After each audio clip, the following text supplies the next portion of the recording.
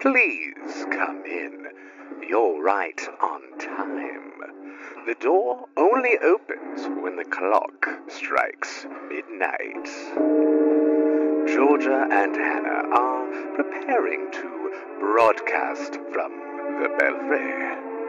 Just like this old bell tower, they have many stories to tell. Some old and some new. Follow me up these stairs, but mind your step.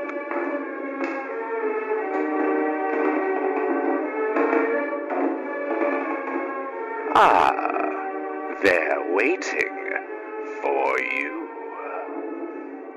Well, my first line says, "Hey, do you want to know something weird?" Yeah, I do. Okay, here it goes.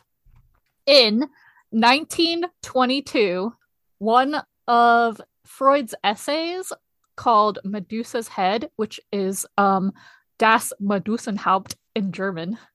Look at me go. Awesome. It was published, which, listen, he theorized that the popularity of stories involving decapitation at the time was a representative of a social anxiety about castration. Isn't that so fun and quirky? That's So fun. He was just always thinking about the genitals, wasn't he? Man, I think that a lot of the shit that he came up with says a lot more about him than anyone else. Yeah, like who raised that man? So, without getting too deep into that, he was basically comparing the petrification of looking at Medusa to getting hard. Like reassuring the fact that you still have a penis. Okay. Clearly overlooking the more likely interpretation of, being frozen in fear. And also, feminist critics of Freud were like, wow, male gaze much? That's all I'm thinking about. Right? But women are so emotional and silly. So apparently around the time that he originally wrote that essay, one of the morbid fascinations in pop culture was of Salome. Do you know anything about her? Because I sure didn't. That name sounds very familiar. I know Salome because of Mozart, and that's it. That's all I got. And I don't think that's the same. It might be, but I don't know. I don't know. Are you about to teach me about it, or should we do a quick Goog? Well, okay. I don't know much, like I said, about this part of the Bible at all. I can tell you Salome was a Jewish princess who danced for Herod, the same Herod who ordered all the babies to be killed because he felt threatened by the baby Jesus, as Jeremy Clarkson says. Yeah. I'm well aware of King Herod, unfortunately. Yeah. So Salome danced for him, and I don't really know the details here, but basically he was like, damn girl, I'll give you anything you want, even though this is his stepdaughter, by the way. So her mom married him. And so her mom was like, ask him for the head of John the Baptist. And this is how John the Baptist got beheaded. Because he didn't want Herod to marry this lady. Such drama. I know. All of these people are real people, but there's no actual historical evidence to support any of this happening. Like, I think the primary texts even indicate that Herod died before the mom would have married him or something. I can't remember. Not important. Anyway, so this story was adapted a lot in the late 1800s and early 1900s. There's a Strauss opera, a play by Oscar Wilde. There's poetry and ballet and paintings. And actually, one of the paintings at the intro of What We Do in the Shadows, you know how like they all have the different characters' faces put in them? One of the paintings of Nadia is actually of Salome. It's the one that everybody orders. Oh, shit. From Redbubble. Oh. This one. I'm sending it to you. Okay. Like, it's the one you're thinking of, I'm sure. Yep. Yeah. Holy shit. A portrait of Salome. That is so blurry. Interesting. It doesn't look like that on my end. R.I.P. But that really popularized the concept of a femme fatale character leading men away from righteousness and all that bullshit. And Freud was like, must be a universal obsession. But it wasn't.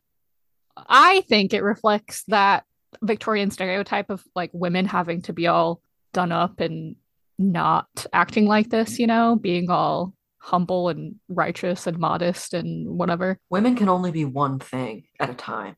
Obviously. As you know. It's depressed. Just in a different font. Yeah. Yeah. The general interpretation today is just that concept of things coming back to haunt you. Like there's a Gothic studies professor who says that the Headless Horseman, a decapitated man, is representative of a past haunting you. But I think that's true for a lot of horror tropes and paranormal tropes in media these days. Hashtag trauma. I don't know. All I see these days, like at least in the past 5 years, is just rehashing old stories. I think that like the horror genre of the 80s and 90s was very much all about the trauma.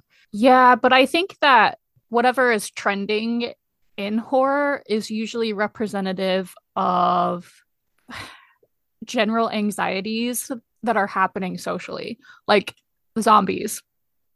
Yeah. It's The like Walking Dead. That fear of the outbreak, that fear of the world ending and everything and then destroyed. COVID happened and we were like, we don't want to deal with zombies or outbreaks anymore. We want to move on to something different. Yeah. And that, I think maybe that's why the horror genre is sort of taking a step back and redoing the things that have already been done. But then there are movies that are more focused on thrillers like Midsummer or Hereditary, which are, I think, horror movies in a way. Yeah, but it's more about the atmosphere. Mm-hmm. That's why I really like Crimson Peak, because it's a ghost story, but it's way more about the atmosphere and the tension than gore or jump scares or whatever. Which maybe we're just desensitized to that now, so yeah, creative people have to find different ways to scare the shit out of us. Yeah, and that's to make things tense again. But also, all my favorite, like Lovecraft and Poe and all that, the horror is usually unseen. It's all about like using your imagination to think about what the terrible thing is. It usually goes unspoken. And I think that's better because we're always scared of what we don't know, right? So I don't know what you're talking about. Not knowing is scarier than, just like cutting to, I don't know, a gross thing. Yeah. I tend to steer away from those for sure. Yeah. Anyway, so I was going to talk about Legends of Headless Horseman. Okay. And we'll see how many tangents we go on. And I'm going to go on one right fucking now. Because while I was reading about this, there was a BBC article, which I'll link, that mentioned how the act of beheading is associated with this barbarians at the gate mentality. It's something done by the primitive other. And it reminded me of my theory paper. So for everyone out there, Hannah and I both have degrees in anthropology, even though we went to different schools at different times. So in my theory class, our big semester project was to pick a book that met certain requirements, and then you have to analyze the theory that's used by the author. So the book I picked is called Cannibal Talk, The Man-Eating Myth and Human Sacrifice in the South Seas. I never want to think about Foucault ever again. What do you mean? Fucking hell. Fuck that guy. Okay. What a great dude. But the premise is that cannibalism as the horror trope we know, like the flesh-eating boogeyman, only exists as a result of colonialism. When European explorers like dumbass Captain James Cook made it to the islands where anthropophagy was a normal cultural practice, and then they demonized it. And because it was so shocking, I'm sure it was widespread immediately. Yeah, but then they were like, it's that thing, like, we don't understand this, we don't do this, therefore it's terrible. Yeah, it's taboo. It's no thank you. Yeah. So tying that back into beheading, the first place my brain goes when I think about beheading is like Tudor England or the French Revolution. Nothing primitive, just white people. Justice, maybe? in one sense or another. Do you want to take a moment to sing some Les Mis? Oh God, I was just listening to Les Mis earlier. I don't need any more of Of that. course you were.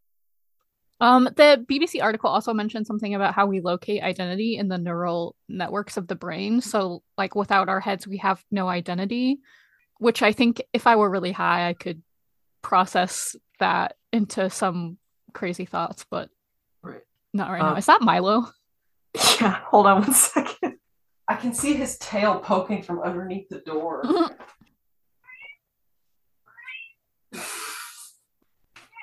This may be a common theme. That's what I get for shutting the door. It's okay. He's just saying hi to everyone. He's just saying hi. Anyway, Yep. how many different headless entities do you know from lore or legend? Oh dear. First one that comes to mind is nearly headless Nick, but I guess he's not even headless because he's nearly headless. That's why he's not allowed on the headless hunt. Duh. Yeah. It's still such a shame that they didn't talk Poor about guy. him so much in I the know. movies. Or the fact that they completely omitted Peeves. Come Well, on, yeah. idiots. He didn't Anyway, add too much to the plot, so I guess whatever. no, it was just good world building. Yeah, I agree. He was in the games, the PC Yeah. games. Did you ever play those? I sure did. Hell yeah. I can't remember much about them, but I did. No, I do remember like the voice actor for Harry and how he said certain spells. That's all I remember. Do you have anything to say, sir? Milo! Oh my god, he's so cute. I think he's just gonna hang out for a sec. Oh my goodness. Anyway, to answer your question, I don't know very many, but I'm kind of hoping that you'll tell me. So, Okay, I'm gonna tell you, you didn't even say the obvious one, but it's fine. We'll get there. I'm gonna tell you 5, and then I'll tell you the obvious one. And then you're gonna be like, oh duh. yeah. So starting in Ireland with I've heard it pronounced both Dullahan and Doulahan. I don't really know which is correct or more accurate, but I'm just gonna say Dullahan because I can. The Dullahan is known as the original Headless Horseman in Ireland, apparently, and this might be where the stereotypical image of the rider holding its head under its arm comes from. So You mean it's not a pumpkin? it could be a pumpkin. Sorry. Here's a description from ye old Wikipedia. The mouth is usually in a hideous grin that touches both sides of the head. Its eyes are constantly moving about and can see across the countryside even during the darkest nights. Very The nice. flesh of the head is said to have the color and consistency of moldy cheese. The Dullahan is believed to use the spine of a human corpse for a whip, which Ooh. I want in D&D, please. And its wagon is adorned with funeral objects. It has candles in skulls to light the way. The spokes of the wheels are made from thigh bones, also known as femurs. Yeah. The wagon's covering is made from worm-chewed pall, like the cloth that covers a casket, or dried human skin. I like that better. Dried human skin. Always a big fan of human skin. One of my weird obsessions, I don't know if we've talked about this before, but one of my weird obsessions is with books that are bound in human skin. You have mentioned that before. I would love to get you a book bound with human skin. However, I think my personal ethics cancels that out. I also don't want to own one. I just want to like go to a library that has them and look at them. Okay. But what if it's like made of someone you know? Like what if someone bound a book made of my skin after I die? No, Would you want it? What if I gifted it to you? that'd be even worse. Would that mean that I lay a curse upon you? I just think that's a guaranteed way to get haunted. Well, yeah, but I don't intend to haunt anybody. So. Although, I don't have a problem. We can talk about Burke and Hare because that's a whole episode sometime. But like Burke's skin was made into a book, and I'd be fine with that. But he was an asshole, so it's fine. Gonna talk about a lot of assholes today, I think. Yeah, ethically. Also, it just probably would look bad job-wise, Yeah. conflict of interest or something. I don't know. Yeah, as being a proponent of Yeah. certain ethics and laws, you have to, maybe Yeah. not have a book made of human skin. Right. The ancient Irish believed that wherever the Dullahan stops riding, someone is going to die, and it calls out their name to draw away the soul of the person, and then that person just immediately dies. And some people also believe that gold can make it disappear. That's its kryptonite. To me, it just kind of sounds like a reaper, Yeah. or an omen, like a death omen, like a banshee or a harbinger of doom or something. I don't know. Doom, despair, death, all D words. Dick also is. My favorite things. Speaking of going back to your first comment Yeah. in Freud. Anyway, sorry. Uh-huh.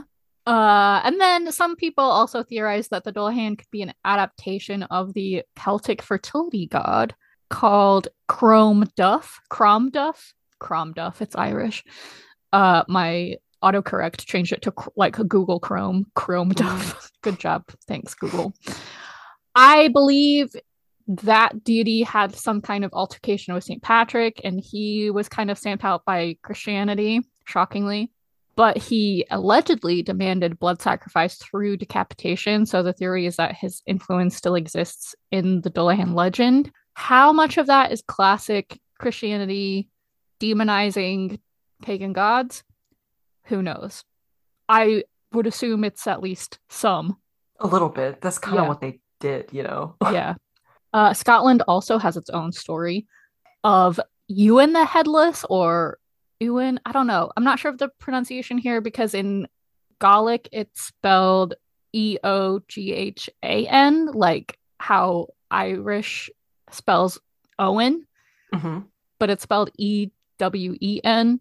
So it may be more like Ewan McGregor because it's Scottish, you know? Yeah. So anyway, who cares?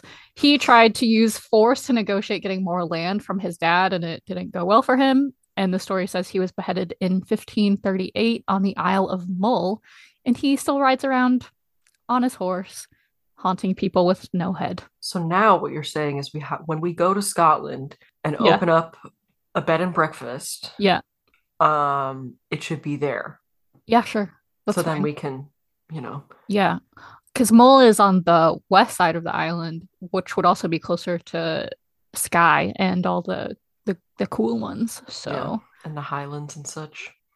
So to finish off with the British Isles, there is also Gawain or Gawain. However, I think Gawain is more correct, but most people these days just say Gawain. And the Green Knight, that guy from Gawain the Rock Johnson. Yeah, he's a knight of the Round Table. Indeed. Sure is. Okay, please continue. Arthurian legend, yes. So Gawain is a knight of the Round Table, and one day this Green Knight strolls up to the Round Table holding an axe and gives them a challenge, and he says that any knight can take a swing as long as it can be returned in a year and a day. So Gawain the Rock Johnson just takes a swing and cuts his head off. Wow. And then the Green Knight picks up his head and says, cool, bro, in a year and a day, you're going to meet me at the Green Chapel. He's clearly not afraid of castration. Turns out the Green Knight is just a regular dude who was bewitched and everything is fine. The end. It was kind of anticlimactic. I don't know. I was going to say, dude's got some steel balls for that. See you in a year and a day. Yeah, the fact that he just goes. Okay, over to the European mainland, there are a couple of folktales from the Brothers Grimm about Headless Huntsman, which I maybe knew about but forgot. One of them is about a woman in Saxony who was out gathering acorns. Why? She hears a hunting bugle and turns around to see a headless guy riding a horse. That's about it. Was he bugling? Yeah. Who knows? How was he blowing a bugle if he didn't have a head, therefore he didn't have a mouth? Yeah. What if he's holding a head and the head is holding the bugle in its teeth? Uh-huh. The other one is also set in Saxony. It sounds like a version of a traditional folktale of a wild huntsman. The main character is a guy named Hackleberg. Dumb name. And he was just so into hunting that instead of going to heaven, he wanted to stay on Earth and hunt until Judgment Day, which sounds exhausting. I know. Who wants to do that? I don't even want to do my hobbies until the day the world I know. I'd sleep. Yeah. Is that fine? I mean, that's just being dead, I guess. Yeah. It's just like being dead light. Yeah. Like beta being dead, sorry. He gets his wish and was sent to ride around Germany hunting with a pack of what sound like hellhounds, like fiery black hounds. I'm not really sure where the headless part comes in here. Maybe it wasn't headless then and it became like an amalgamation of these like folk stories put together. I don't know. Germany is a weird place. You're telling me. I would love to go to Germany. Yeah, same. Visit the land of my people. Some of my people, I don't. Some of your people that persecuted the other, some of your people. Sure, yeah. However, there is a German poet, a guy with another dumb name, Gottfried Burger, but it's spelled like Gottfried, and burgers are fried, I guess. Now I'm just hungry. I can't with this. These names are so silly. And the poem is just called The Wild Huntsman. And that poem was translated into English by Sir Walter Scott in 1796. And a lot of scholars believe that that was just based on a North myth, a Norse myth. A North myth. So I assume the Grimm version also just has the same origin, and they all are retellings of that somehow. Probably. The Wild Huntsman sounds very familiar. Also, it sounds like all the bad guys in other Grimm. Well, yeah. When did you say it was translated into English? 1796. Okay. I probably did not read it then. I've not read many things from the 1700s, but I'm pretty sure that's not one of them. I don't know if Candide was that early, but if it is, you should definitely read Candide. Okay. It's so funny. Let me write it down. It's by Voltaire. Of course. Fucking Voltaire. Do you think I can find a Gen Z lingo version of that book? Have you seen that? Probably. Yeah, authors are like rewriting classical novels using modern vernacular, which is really funny. So stuff like lit, dope. I feel like that's how I describe all of these historical events, though. Yeah. I mean, I did just say, cool, bro. A year and a day, meet me at the Green Chapel. Meet me in the pit, scrub lord. So this poem that Walter Scott translated is about a guy who is keeper of the royal forest, and he's a major dick. And he's also all about the chase, which sounds just like the other guy. And you know this is from the Middle Ages because a lot of why people think he's a dick is because he hunts on Sundays and other days that should be dedicated to religious worship, like Easter or whatever. And he was an asshole to the peasants who lived in or around the woods and would be oppressive and probably beat them up for fun. And I don't know, he sounds like the kind of guy who wouldn't denounce white supremacists on TV or, whatever. I agree. That kind of guy. Just picture him barreling through the woods, coming up behind some peasant, just clocking him in the back of the head with like a bat or something. No, he'd probably just give him a wedgie. Maybe. Yeah, use like a long stick and pick him up by the undies. Yeah. But I was gonna say by the loincloth. What's the matter with me? It's caveman times. Yeah, in the Middle Ages. Who knows? In all the factual inaccuracy of caveman's existence. Yes. Locals claimed that after he died, they could still hear him yelling and his dogs barking and his horses galloping all throughout the forest. So it sounds pretty much the same as the other stories. Sir Walter Scott was probably an influence on Washington Irving. So the main thing I really wanted to get into is Washington Irving and the Legend of Sleepy Hollow, America's first ghost story, published in 1820. So I was going to give you a little bio and then a synopsis of the story, sprinkle in some like literary analysis, maybe, because everyone knows the story of Sleepy Hollow, but how many people have actually read it this day and age, Who's that guy in the movie who's really hot? Johnny Depp? Yeah. You forgot Johnny Depp? Yeah. It's been a while since I've watched that. We watched it last time we dyed hair. Oh, I don't remember that. We started it. You also didn't have your glasses I couldn't on. see it. So I really was not paying attention. Yeah, so the Tim Burton movie is very different from the original story. So, okay, Washington Irving was born in NYC in 1783. I made it rhyme. For those that don't know, that's New York City. Yeah, idiots. He was known as the first American man of letters. So obviously, according to Supernatural, he just hunted demons in his free time. Probably had a lot of that. Yeah. White man in the 1800s. Yeah. He's really up Cod Mather's asshole, probably. Probably.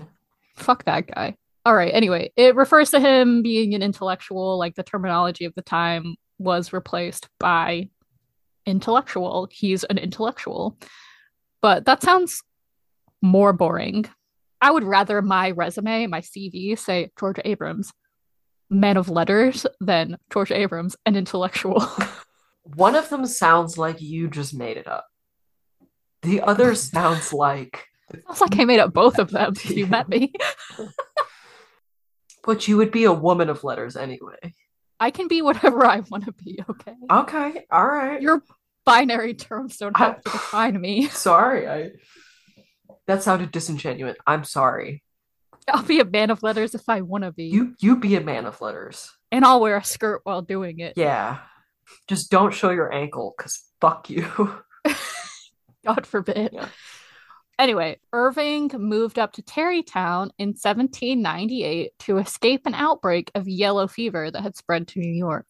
I don't remember what yellow fever does. Maybe I should have looked it up. But either way, it's gross. Malaria. Oh, that's right. It is malaria. Yeah. You're right. The dengue fever. Yeah, it's pretty bad. It's pretty bad. Yes. It really fucks you Gross. up. Yeah. I know a guy. You know a guy with malaria. I know a guy who got malaria. He was in the army. Shit. Oh my goodness. And he contracted malaria, and he said it did fuck him up for a hot minute. All I really know of it is that you get very dehydrated because you shit a lot. You get crazy runs, among other things.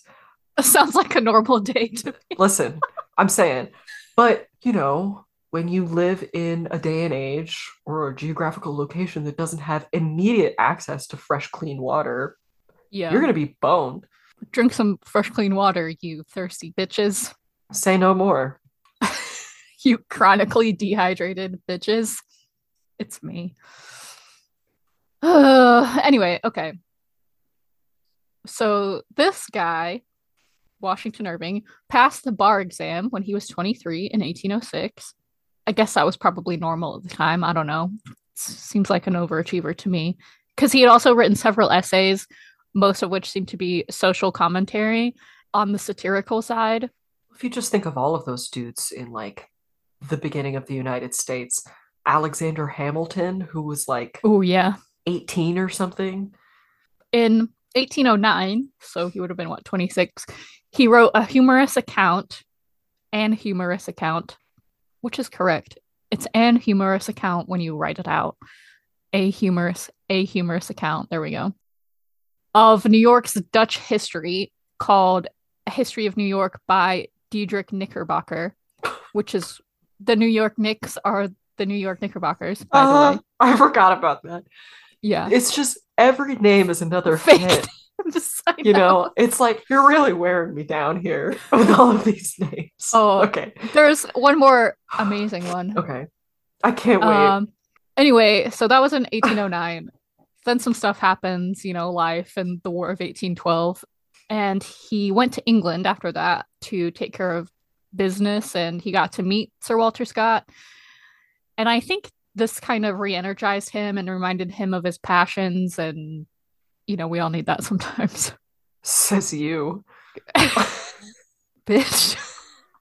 Sir Walter Scott, I was trying to think about what he was most famous for, and Ivanhoe is what I came up with. Okay. Was the cartoon Ivanhoe a thing over here in the 90s? Do you think that I was alive in the 90s? Alive and conscious in the 90s? I've heard of it through you, I believe. Yeah, in England, it was like a Saturday morning cartoon, and it was like The Adventures of Ivanhoe or some shit. How accurate it was to Sir Walter Scott's Ivanhoe, could not tell you. Probably not at all, but Whatever. There was also like the cartoon of the Three Musketeers, which definitely wasn't accurate to the original story. I think the most accurate version of the cartoon version of the Three Musketeers is the what is it? The Three Mouseketeers or whatever. Oh, hell yeah. The Mickey Mouse version. Okay, I'm sorry. Okay, please continue.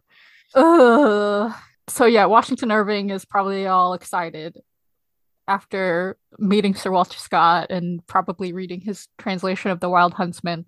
And he writes this thing called the Sketchbook of Geoffrey Crayon. I told you.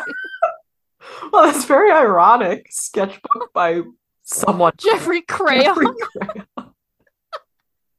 Did he found Crayola? And it was published anonymously in 7 parts between 1819 and 1820. And it was a collection of short stories and maybe some other like short essays and random pieces of writing. A lot of them are about England, but 6 chapters are some of the first pieces of Americana. And those are where both Rip Van Winkle and The Legend of Sleepy Hollow, 2 of his most famous stories, were published. And both of those are based obviously on German folktales. Do you know what Rip Van Winkle is about? No. Everyone knows that Rip Van Winkle is a guy who just fell asleep for a really long time. Okay. He fell asleep for 20 whole years, which sounds like the dream. Oh. When he wakes up, his wife is dead and his daughter was grown up and married, and America was independent, and that was it. The end. He slept through the Revolutionary War. That's the whole story. Wow. His story is very interesting. Let me hear it again. So he fell asleep for 20 years. Well, no wonder I've never heard of. Well, it's not that I've never heard of Rip Van Winkle. I have heard the name. Maybe that's why I've never looked it up, because it's just. I think it's that thing where like, oh, I know he slept for a really long time, but I'm sure there's more to the story. There's fucking not. Yeah. It's part of public knowledge that he's a sleepy boy. Yeah. Is it a fable? Is there, some sort of theme or yeah. like am I supposed symbolism? to learn a lesson from this? Who knows? I'm gonna look it up later though. Literary analysis of Rip Van Winkle. Who the fuck is Rip Van Winkle? Oh man. The sketchbook was the first American publication to gain international success. Fun fact. And that's what encouraged Washington Irving to continue writing. But no one knew that he was Geoffrey Crayon at this point. Okay. Geoffrey Crayon. That should be a D&D name or a Call of Cthulhu name. Geoffrey Crayon. Character Maybe name. like Geoffrey Crayon. Ronald Crayon. Ronald McCrayon. Ronald McCrayon. Oh my goodness, I'm tearing up. This is crazy. So he travels around Britain some more, and Germany and Spain and Austria and France. Maybe he had his own little grand tour type of thing. Good Lord. And he eventually travels some more around what was the US at the time, and then went to live in Tarrytown again and was happily ever after, blah, blah, blah. Also, he was supposed to be admired by Edgar Allan Poe, who in turn inspired Lovecraft. So we're here for that, Yeah. I guess. So, okay, the story of the real and true story of Sleepy Hollow is again narrated by Diedrich Knickerbocker. Yeah. And it's like, I think it was popular in the 1800s to just write a story that was narrated, like you set the story as being told by a story by a guy who heard the story elsewhere. So like Diedrich Knickerbocker is saying, oh, here's a story I heard 30 years ago and now I'm just going to write it down. So it's like a recording of an oral tradition kind of vibe. Yeah. It's very descriptive and atmospheric, kind of like we were talking about earlier. The horror scene being atmospheric. And it's set in 1790 in the town of Sleepy Hollow, a fictional town near the real Tarrytown and near the site of the Battle of White Plains, which was part of the Revolutionary War in 1776, where a Hessian soldier did get his head blown off by a cannonball. And the north part of Tarrytown did eventually change its name to Sleepy Hollow in 1996. And this is now where the real life old Dutch church is, which is where the Horseman is supposed to actually be buried. And then there's also the Sleepy Hollow Cemetery where Washington Irving is buried. And then so you have Sleepy Hollow and Tarrytown. And then there's also Irvington now, obviously named after Washington Irving. And I think they all just kind of argue about like which of them is the real Sleepy Hollow, but whatever. Did you say the man's name whose head got blown off? No, he's just a Hessian soldier. I don't know if his name is recorded or not. Okay, it's interesting that you mentioned that he's supposedly buried in that Dutch church. Like, damn, there's got to be a grave marker that just says to all of the soldiers, and they're like, that dude's probably buried there. Well, if we do our Niagara road trip one day, we should just make a little stop in this area for a day. Yeah. Because it's right there. Yeah. Yeah, and the Hessians were German soldiers from 2 different states in Germany. And the Hessian is a term that was applied by the Patriot armies, and they are typically described as mercenaries, but technically, more accurately, they were an auxiliary force of the British Army. Another fun fact. The atmosphere in the story is all dreamy and like, I don't know, surreal. And the townsfolk are described as very superstitious. And I think he said somewhere that he named the town Sleepy Hollow, or critics have interpreted the name of Sleepy Hollow as a way to describe the way that one feels in Sleepy Hollow, like dreamy and caught up in the moment. I kind of imagine it being like when it's foggy or raining outside and you want to like curl up with your book and your cat and, like that kind of vibe, the cozy vibes. If you had like an outdoor book nook in a little shed, walls made of glass, that'd be a Sleepy Hollow. I almost said Sweepy Hollow. Sweepy Hollow. I hate that baby talk. I really do. It's fine. I talk to my cat like that. I know you do. Also, some people thought that vibe could be a metaphor for yellow fever, like a miasma that you can't escape from, which is less nice. But it is a cool interpretation. I don't really think it fits with the rest of the commentary made throughout the story, though. So, and the legend of Sleepy Hollow is obviously that it's haunted by this apparition of the headless soldier who searches for his head after it was blown off by the cannonball.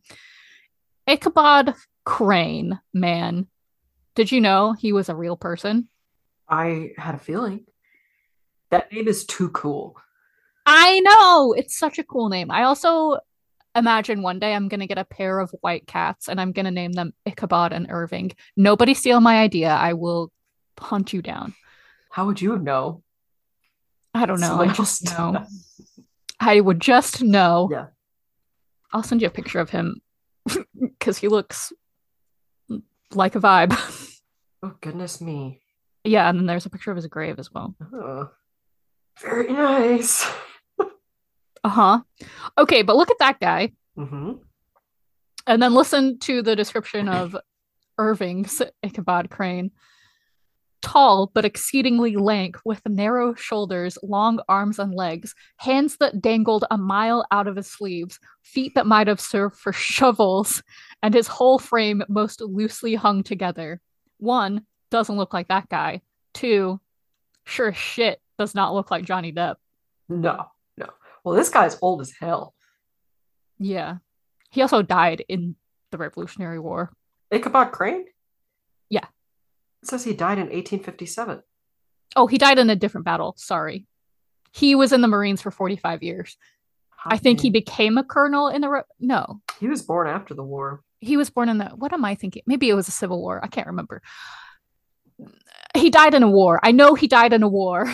I'm assuming it was a Civil War if it was 1857. Civil War was 61 to 65.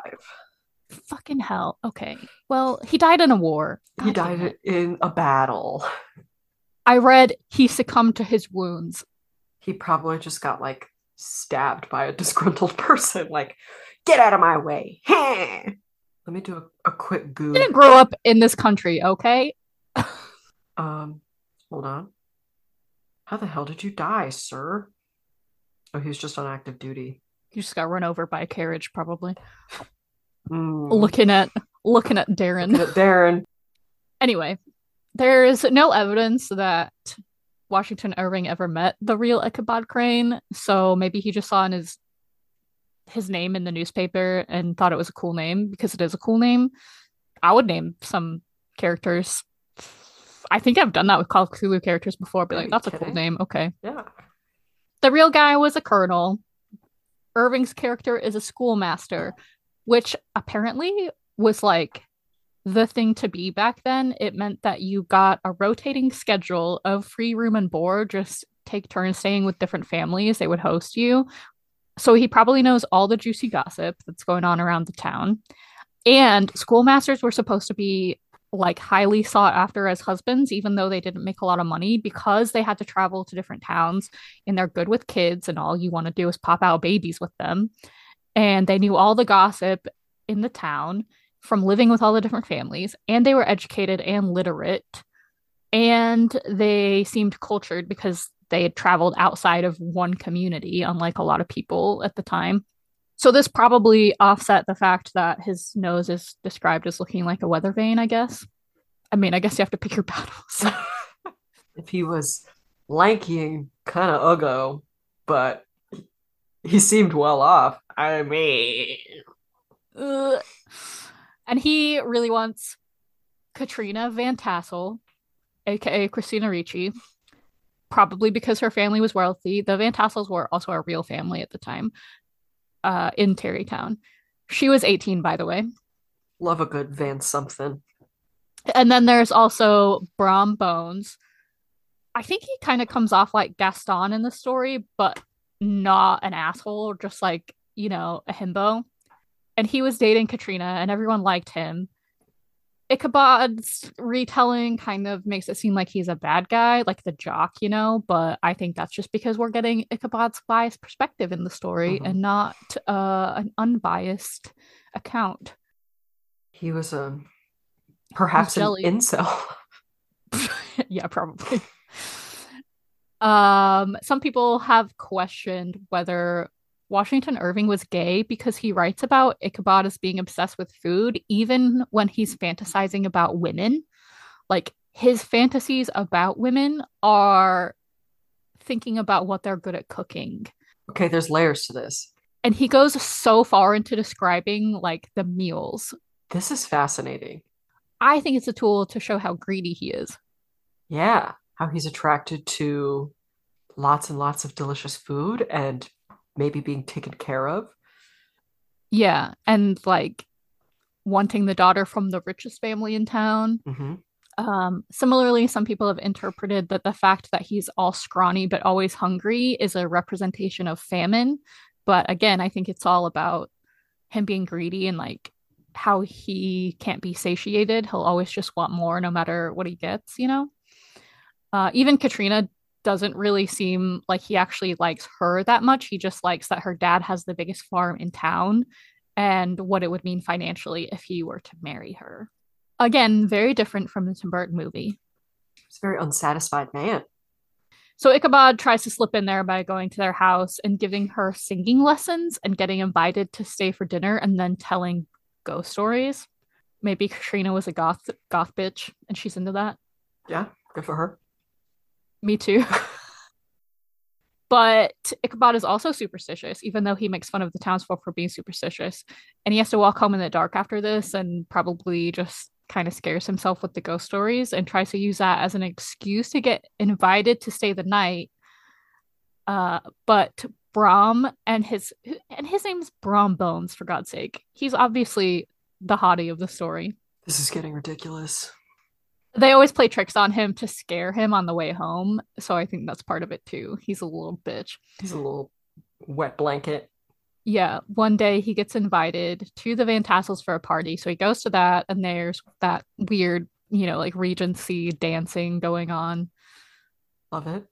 Hate it. Love to hate it. We had to learn to do that in my primary school. We had to like learn those country dances. See, those are kind of fun though. Not when you're 7, and you have to touch a boy's hand. Ugh. Did I ever tell you the story about how Having to touch a boy's hand. yeah. Well, see, I had no problem with it. I think it was like third grade or something like that. In our elementary school choir, we had to sing every year. We had some like themed concert, depending on what grade we were in. And in third grade, it was like American classics. And so the song that my class sang was Home on the Range. Oh And I no. had to dance with a boy named Zachary Bennett, who I will name. Um, when I actually went home for the holidays this year, I saw him at a restaurant that my family and I went to. It was pretty insane. But it wasn't really dancing. It was just holding each other's hands up in the air and then swaying back and forth and turning, right? Because we Oh my weren't, God. most of the kids were not smart enough to do actual choreography. So it was just swaying and turning and such. Well, he didn't want to touch my hand so bad that he stuck his fists into his sleeves and was like, you could hold this. And so it looked like he didn't have any hands, and I would just fully palm the top of his fist through his shirt and dance that way. And he was the only one who did that. It was really embarrassing. Wow, Zachary. Fuck you, Yeah, man. seriously. I don't know what I did wrong. Hope you have cooties I now. brushed my teeth. So they do some dancing like that. It's like there's that end of the spectrum, and then there's Keira Knightley Yeah. dancing with Matthew McFadden, and Oh. everyone else in the room fades away. Oh. Those are the two ends of the spectrum. Oh. The female gaze. Yes. Am I right? Yes. That shit looks exhausting, though. It looks exhausting. How do you remember all the dances? Honestly, there's probably only like 5 different ones, and it's fine. Maybe. I hate dancing. Okay. So I imagine what's happening in this story is towards your end of the spectrum. Okay. And then people start telling stories from the Revolutionary War, and then that turns into ghost stories. Nice. Which, that's how every party should go. how many ghost stories do they have, honestly, at this point? Well, I don't know. When you're like outside walking around all the time and you're like, you don't really know what mental illness is exactly, you'll just Yeah, come that's up with fair. anything, to explain what's happening around Yeah. you. I digress. So he leaves that party and he's riding his horse home and he gives himself the willies again, thinking about all the ghost stories. And as he's coming up to a bridge, he notices someone on a horse behind him. That horse is like shadowing his riding. So, like, if he speeds up, the other horse speeds up. And if he slows down, the other horse slows down. And then he notices that the rider doesn't have a head. Whoa. So he starts going as fast as he can towards the church, and his saddle slips off, and he's clinging on to the horse's name is Gunpowder. He's clinging on to Gunpowder's neck. Gunpowder also only had one eye. Poor horse. Poor horse. And then he turns around to see the horseman stand up on his horse and throw his head, which was a pumpkin, at Ichabod. And it hits him on his own head. And I think he falls off the horse and the horseman rides past him and disappears. So the next morning, Gunpowder is in the village, but no one has seen Ichabod. And they go looking for him. And all they find near the bridge is Ichabod's hat and a smashed pumpkin. And no one in the village ever sees him again. And apparently, Brahm and Katrina get married, thankfully. And Brahm laughs anytime the smashed pumpkin is brought up during ghosty time. I guess ghosty time happens a lot. The dream. But the narrator reports that Ichabod is alive and just moved to a different town with probably fatter, more available women because that's what he's into, I guess. Historian Elizabeth Bradley, that was the end of the story. She says that of Washington Irving, he cleverly weaves together factual locations, actual family names, and a little bit of Revolutionary War history with pure imagination and fantasy. It's a melting pot of a story and thus totally American, which I thought was a fun little quote. Totally batshit insane. Very, very American. Because America as an independent country was so new, they didn't have their own culture, obviously, or folklore or famous Americans yet. So the story is historically significant for being the first American story, but also I think that's why his European influences were so important. If you think about the people who were immigrating at the time, Germans, Irish, Scottish, like all these places that had similar folk tales that served as the origin story for this one.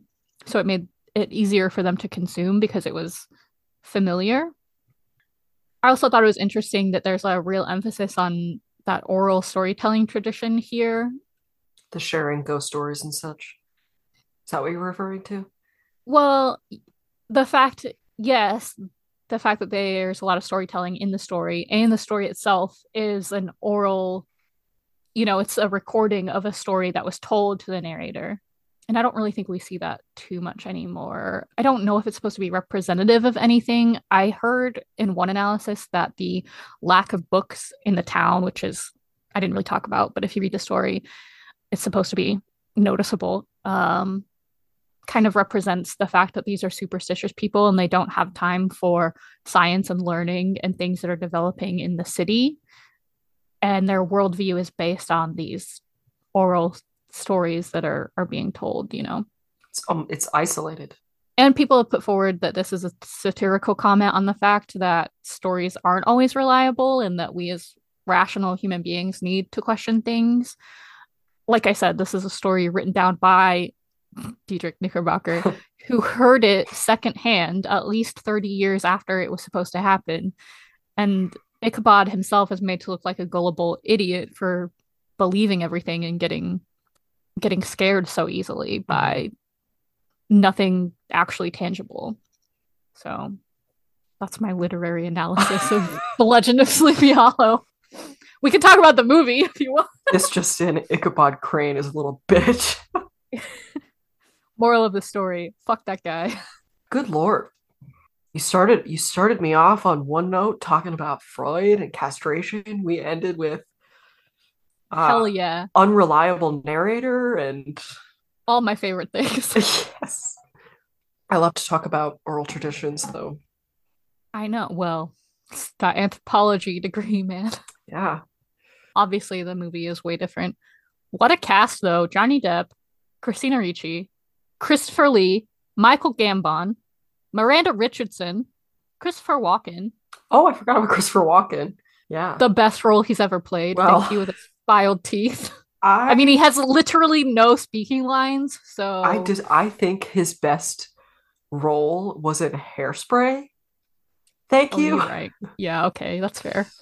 I don't think that I've seen any other rendition of Sleepy Hollow now that I think about it. There's got to be a Disney version. There is an animated Disney version. It's from like the 50s or 60s or something. Okay. It's really old. But that one is much more accurate to the story where Ichabod's really ugly and is eating all the time or something. I can't remember. And then there's that TV series that they made, which I also haven't seen. That's right. That one's really recent, right? Yeah, like within the last 10 years-ish. Was that a CW show?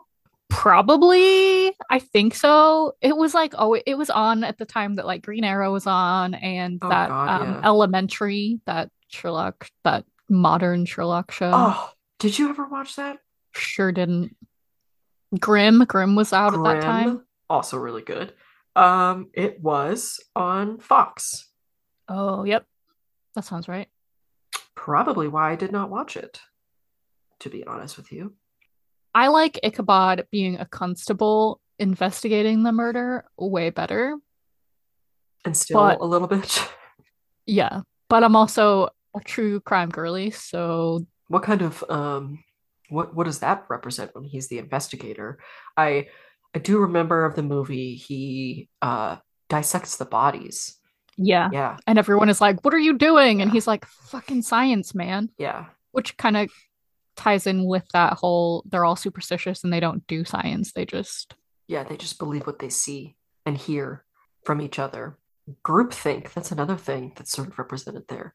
How once a few people start believing in the way that something is, a bunch of other people are going to believe it real quick. that like hysteria almost. Mm-hmm.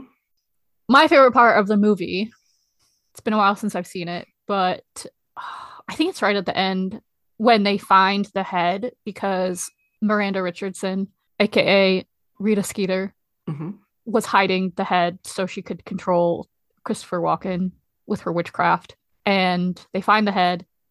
I think Johnny Depp throws it at Christopher Walken and he catches it and just puts it on. And then his face reappears, it reflushes itself. Oh, And then he pulls Miranda Richardson onto the back of his horse and gives her like the creepiest, rapiest look with his filed down teeth. okay. I do remember that. I do remember that. And then they go into the tree, which I assume is a gateway to hell. And then Yes. there's like blood coming out of the tree and stuff. Yep. Okay. I had to look up a picture because I knew exactly what you were talking about. And you know, he kind of looks good. Christopher Walken Yeah. with the filed teeth. If you ignore that, if you just ignore that, I mean, that movie's like what, 25 years old at this point? No, 20. yeah, We 1999. Yeah, we looked it up when last time I put it on. It's 20. Yeah, 25 years old. Haha. Fascinating. Almost as old as me. Well, Thank you for sharing that. that's that's what I got today.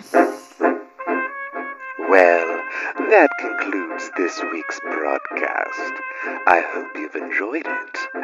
If you wish to stay in touch, reach out to us at broadcastfromthebelfry@gmail.com or stalk us on Instagram at broadcastfromthebelfry. Again, I hope you've enjoyed our little show. Please rate and review. And until next week, stay spooky.